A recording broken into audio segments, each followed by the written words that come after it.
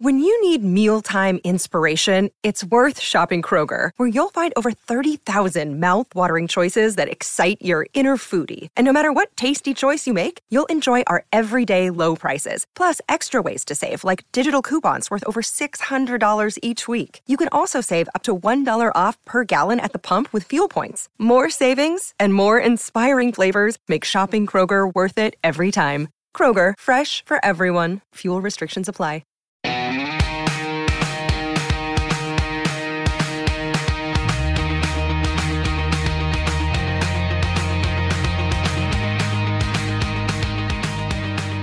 Hey everyone, welcome to Group Text. Super special guest today, who we have a common bestie, I guess would be the word. Plus, she is a legend. If not in my mind, then in hers. Please welcome Susie Essman. Hi. No, I have to tell you something. The first time I met your mother, I said something to that effect, that she was a legend. She bit my fucking head off. She bit my head off. She hated that. I know. Apparently she did. I said the wrong thing.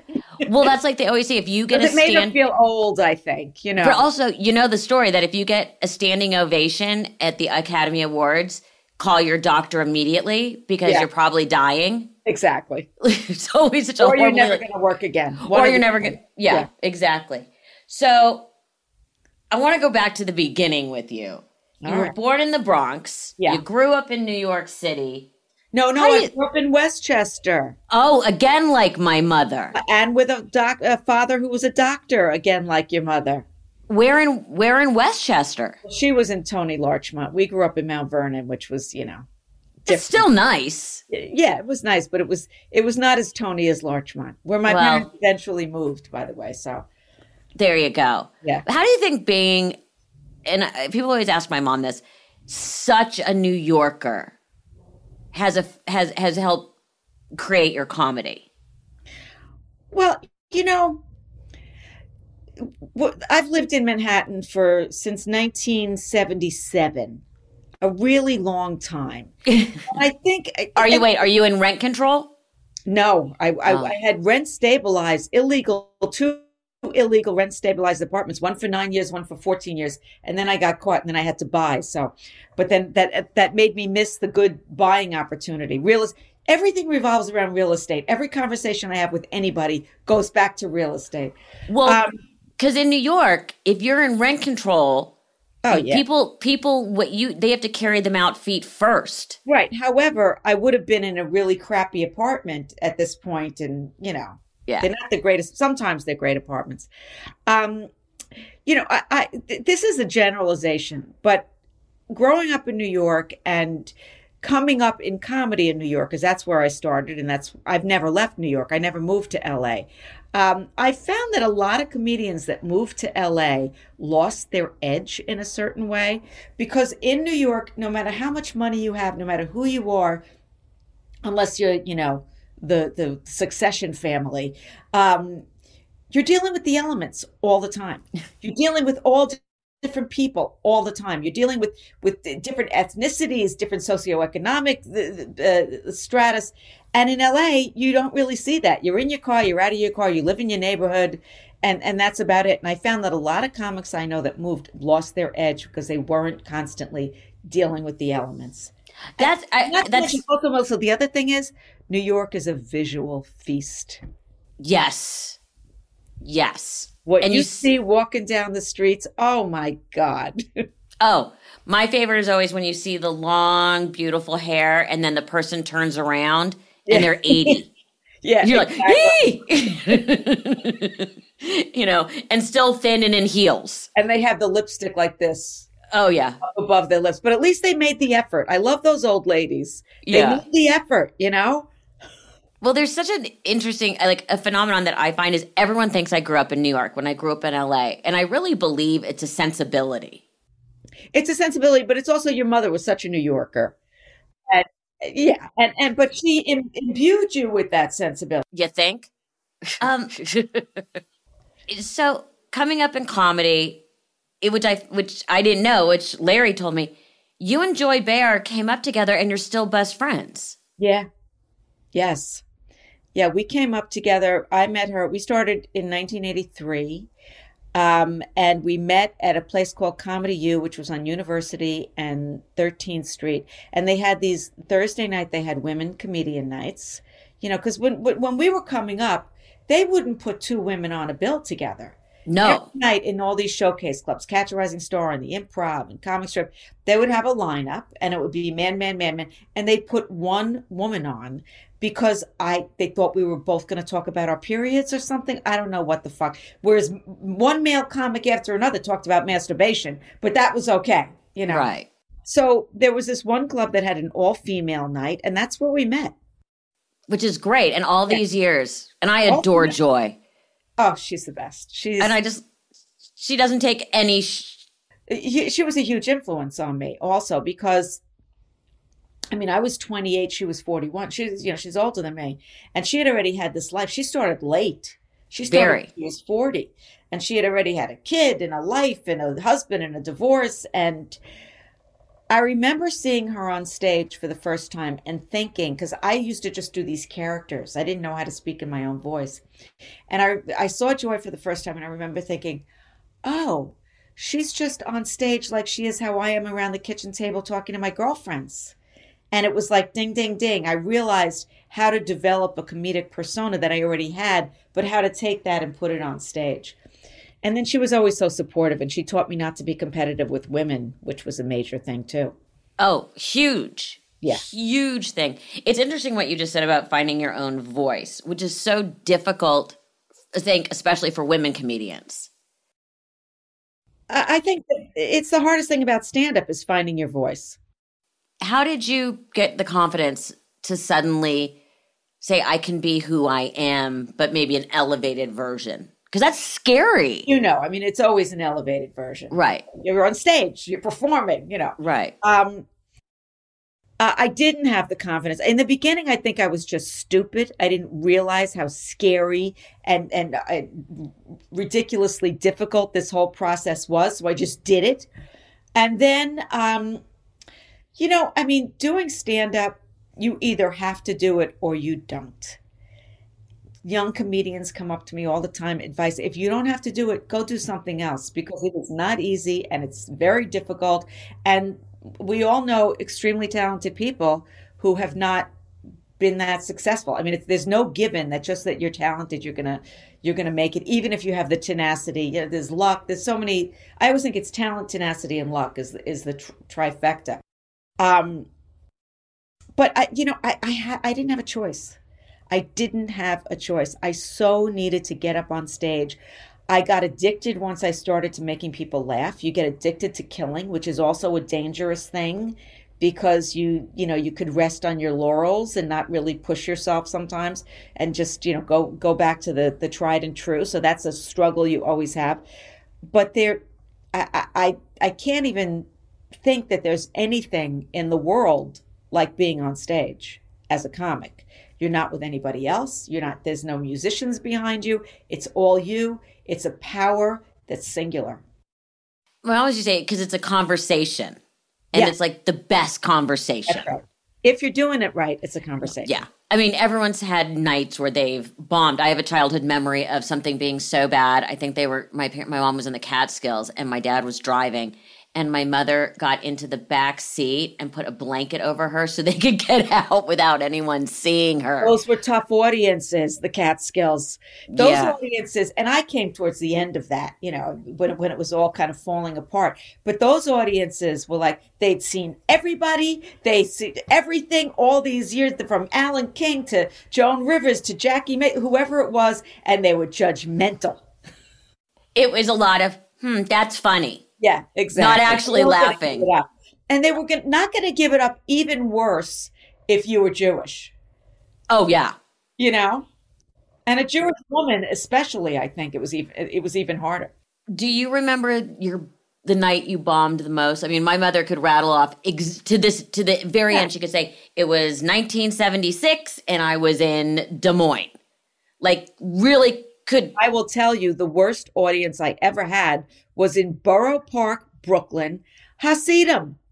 Oh, well, they're not a big laughers anyway. But they were not laughing at a Jewish woman. Everything about me offended them. And I took every trick out of the book I could. And there was no women. It was all men. Because the women, they're home making babka, whatever the hell. And children. And children. And I could not get a laugh for anything. For nothing. And I knew it was going to be like that going in. And the booker, who was Italian, was like, oh, you'll kill. It's the Jewish audience. I was like, no, you don't understand. These are different kinds of Jews. But also, exactly say, who booked that? Yeah, he was Italian. That's hilarious. That's a tough audience. Oh, that was horrible. It was horrible. And then once another horrible gig I did, it was at a bat mitzvah. And the little bratty 13-year-old kids were throwing hard candy. There was candy on this table, throwing hard candy at me, those little shits.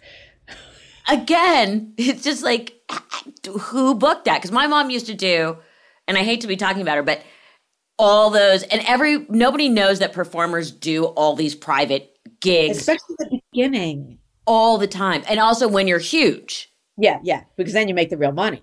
Right. But they're always difficult. They're always difficult.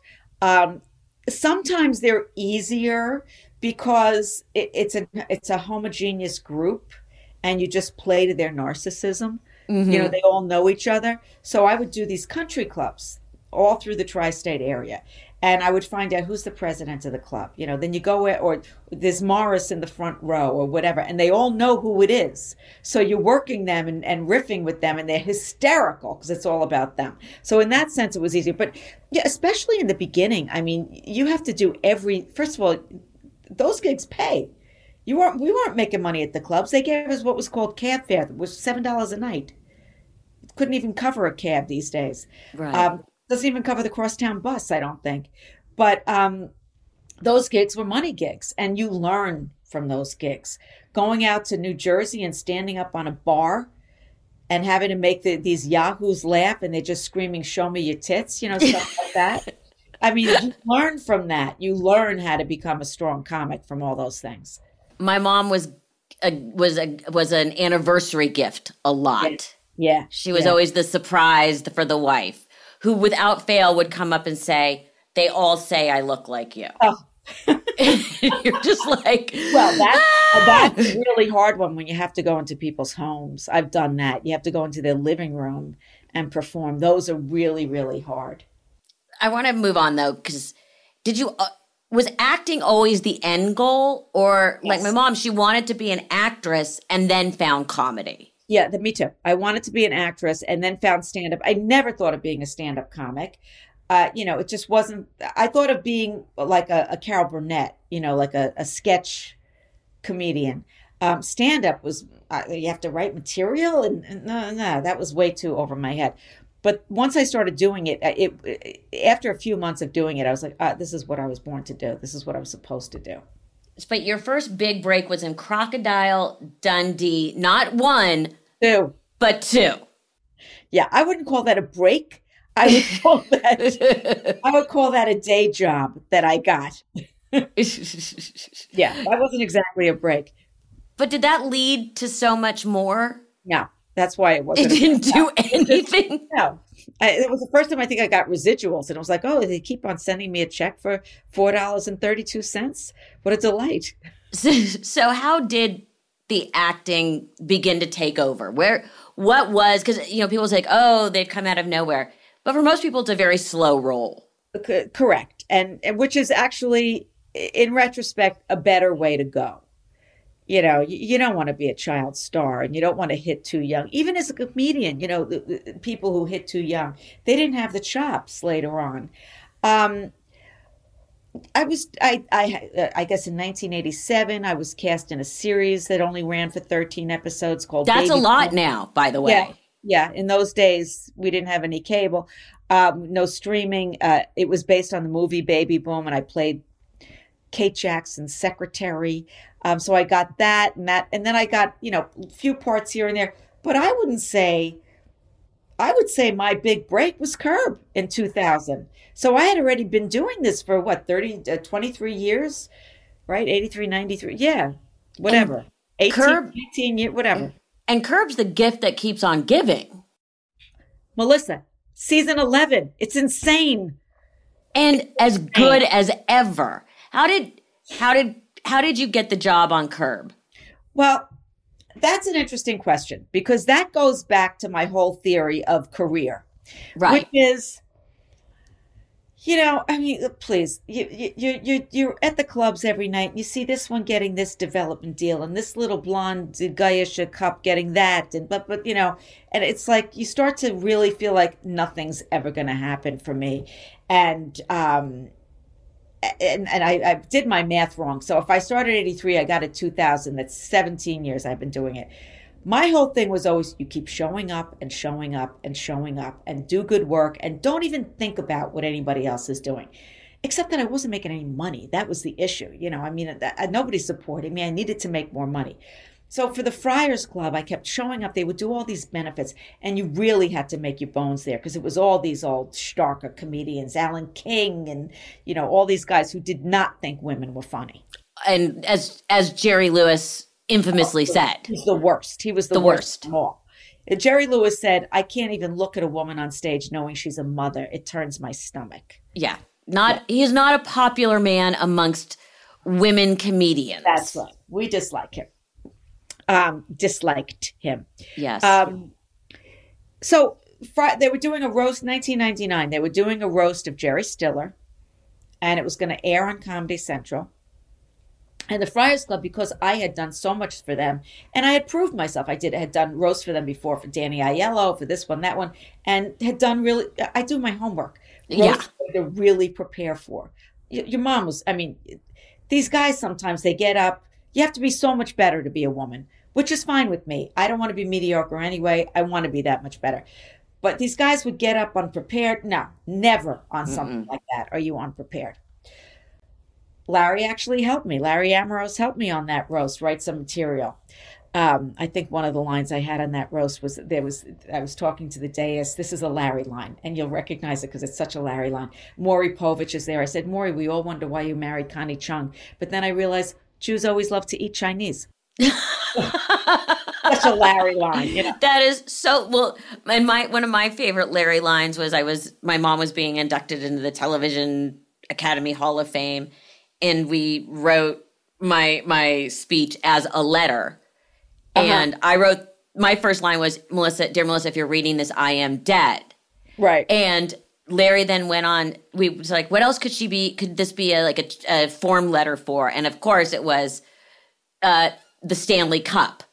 Oh, he's such a hockey fan. Yes. And it was like, I've written this letter in case I win anything, after I'm dead. So I'd like to thank the Television Academy, the NHL. Wow, that Stanley Cup is finally mine. We went through everything. So funny. Yeah. He's the funniest man alive. But anyway, so it's 1999, and Comedy Central didn't want me on the roast for some reason. Of course not. I was too old, too female, too Jewish, too whatever. And the Friars Club fought for me to be on that roast. And it was my understanding that they allowed me to be on that roast. And they paid decent money, and I wanted that job. But they figured they'd cut me out. Well, roasts are really, really hard. You're in this big grand ballroom with high ceilings, and the laughs go up into the air. And you need to go on early because otherwise everybody's done what you already wanted to do. And they're just they're a tough audience. So I worked really hard on that roast. I got laryngitis. I was such a nervous wreck. I lost my voice completely. I was taking steroids. I grew a penis, whatever. And I killed. And they left me in because very few people, Jeffrey Ross did really well at that roast. He's the roast master, and I did, and nobody else really did that great. And Larry, who I had known but hadn't seen in 10 years because he had moved to LA. I knew him in mid-80s from Catch a Rising Star, saw the roast. And he called me up and he gave me the part. So it's all like, showing up, showing, and then just keep on doing it. And one day Larry David calls you and gives you the part. But even back then, Melissa, I was a day player. Really? Oh, yeah. For the first 3 seasons. Which is hard to believe because you are so part of the DNA of the show. Yes, however, season 2, I was only in 2 episodes. Season 1, I was in 3 episodes. Season 2, they were great episodes. Season 2, it was the doll and And then little by little, but I didn't have a contract until season 8.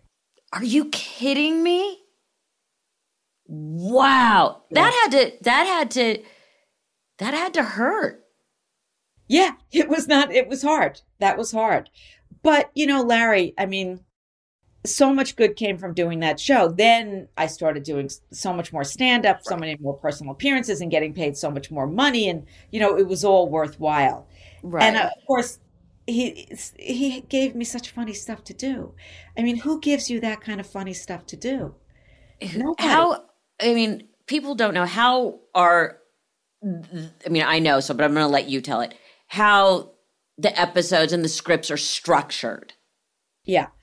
We don't have a traditional script. We have an outline. So there's no dialogue written. There's an outline that'll say, exactly what has to happen in the scene. And then we completely improvise the scene. Sometimes there might be a piece of dialogue that's necessary for story point for some reason. But other than that, nothing's written. It's completely improvised, which is, for me as a comic, the most fun way to work. I'm not lying in bed the night before, memorizing my lines, feeling anxiety, show up, scream, yell, tell everybody to go fuck themselves. They give me money. I go home. It's the most fun thing I ever did. Because you talk about being a preparer. When you know what the story beats are going to be, you have to be sitting at home thinking about what you're going to say, writing notes of funny lines ahead of time. Actually, I'm really not, because that's exactly what Larry doesn't want. He doesn't give any of the guest stars the outlines. I see the outlines ahead of time because he doesn't want them preparing lines, which then becomes a bad sitcom. Right. Then it just becomes sitcom lines as opposed to, improv. It's all about talking and listening and never denying what the other person is saying. So I don't prepare lines ahead of time, ever. I'll think about it. I'll lie in bed and I'll think about what scenes do I have to do tomorrow. Oh, the one where we make a toast. But I'm not thinking about lines. I'm thinking about what happened before. It's more of an acting job. What happened before, what's the relationship is this season, what's, that kind of a thing. But if you're preparing the lines, he'll know immediately and he'll stop you. Do you guys run the scene a little bit beforehand? So you have... Absolutely do not do that. Really? What we do is we'll do a camera block and we keep our mouths shut. We don't say anything about what we're planning on saying in the scene. And when they say action is the first time we speak and start the scene. Now, sometimes we find the scene right away. More often than not, it takes us 6, 7, 8 takes to find the scene. And then we say, okay, that's the scene. What a phenomenal group of actors to be able to have that kind of talent. I don't think people understand, A, how fun it is, but B, how hard it is. Well, we're writing it. Yeah, as you go.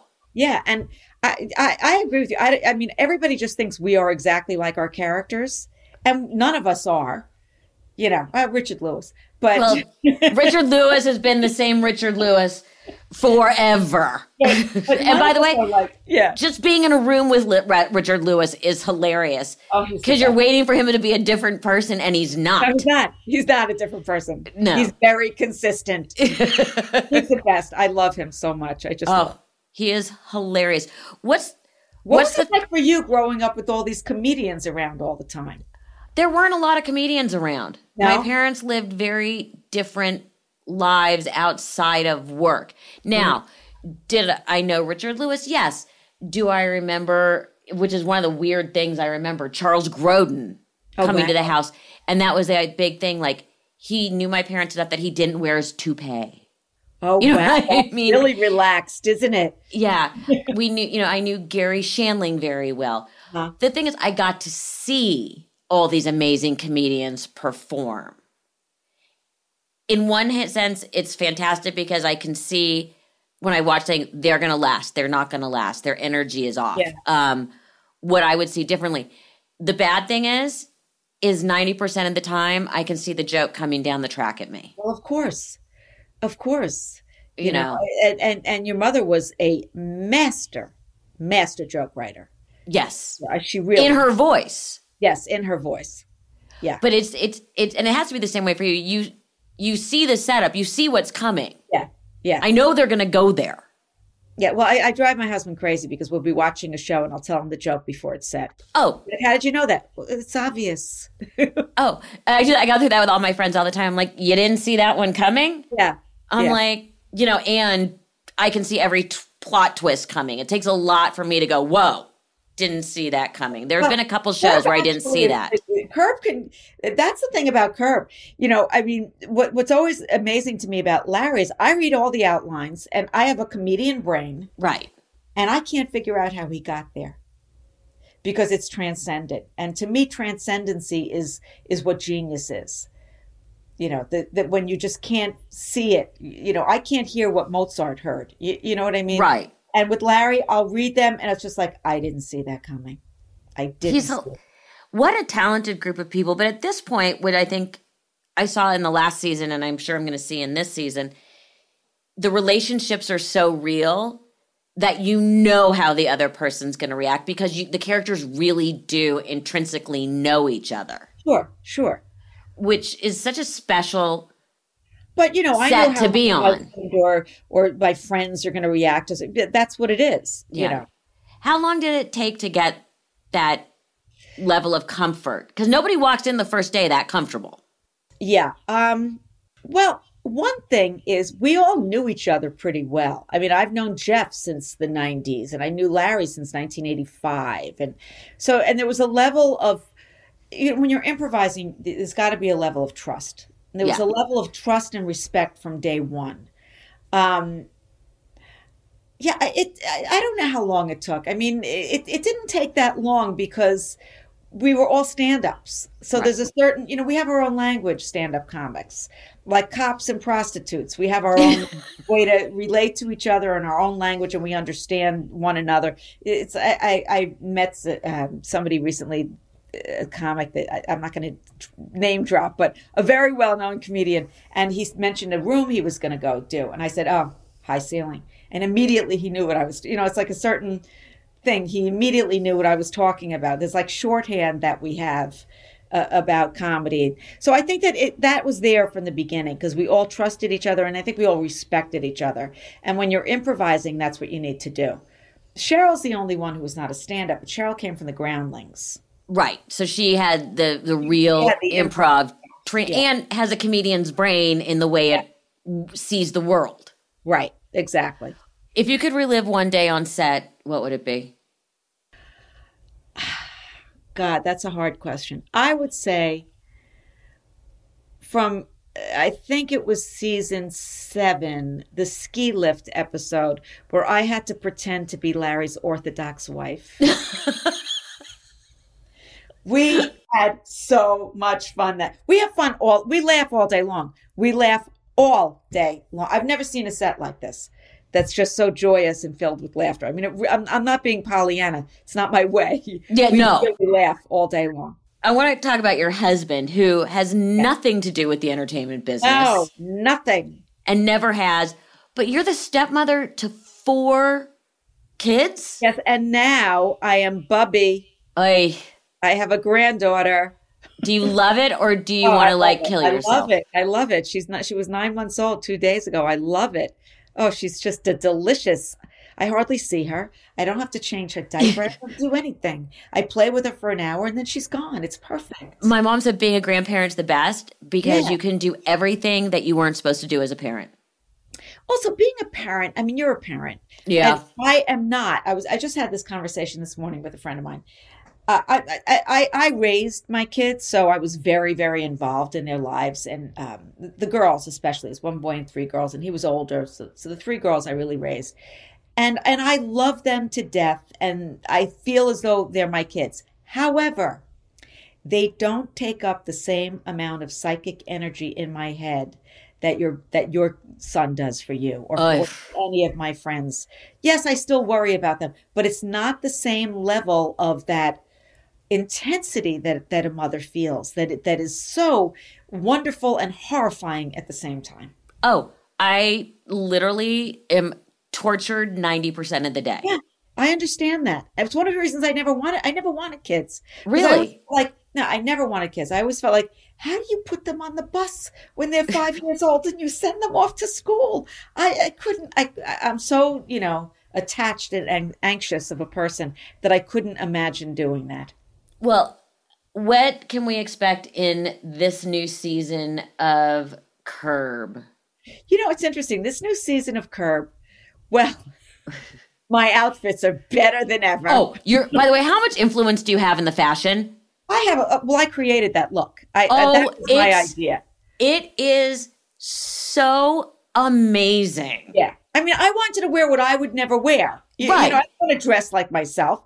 That's what people don't understand. It's like, is the character like, no, I'm with myself all day long. I don't want to be myself. I don't want to put on my own jeans and a cashmere sweater. No. Oh.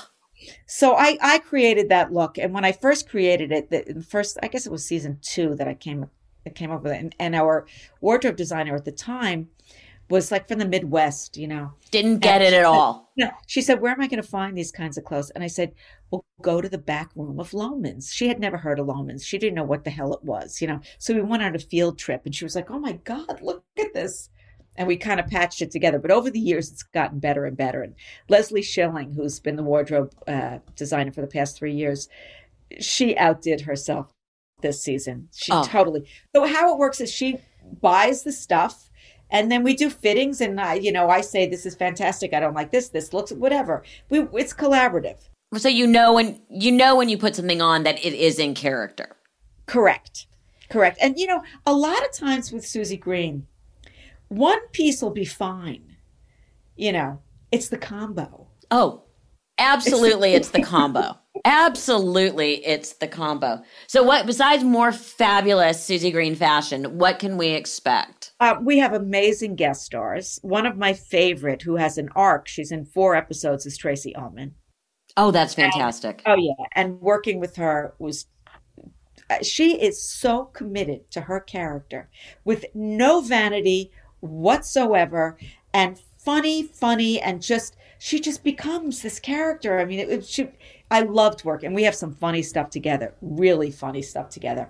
There's a lot of stuff going on between Larry and I this season where we're kind of in cahoots with each other, which is not usual. No. We're on the same side. Of course, I still get to tell him to get the fuck out of my house and yell and scream. But so that was kind of fun to explore. So that was a little bit different. It's a very complex season. One thing that's happened over the years is the outlines have gotten more and more dense and the storylines have gotten more and more complex. So this is a very complex season. In episode 1, a lot of storylines are laid out that by episode 10 come full circle in a completely unexpected way. Well, we cannot wait. I cannot wait. Susie, you're the best. No, Melissa, you are. You are. No, you are. Thank you. Bye-bye.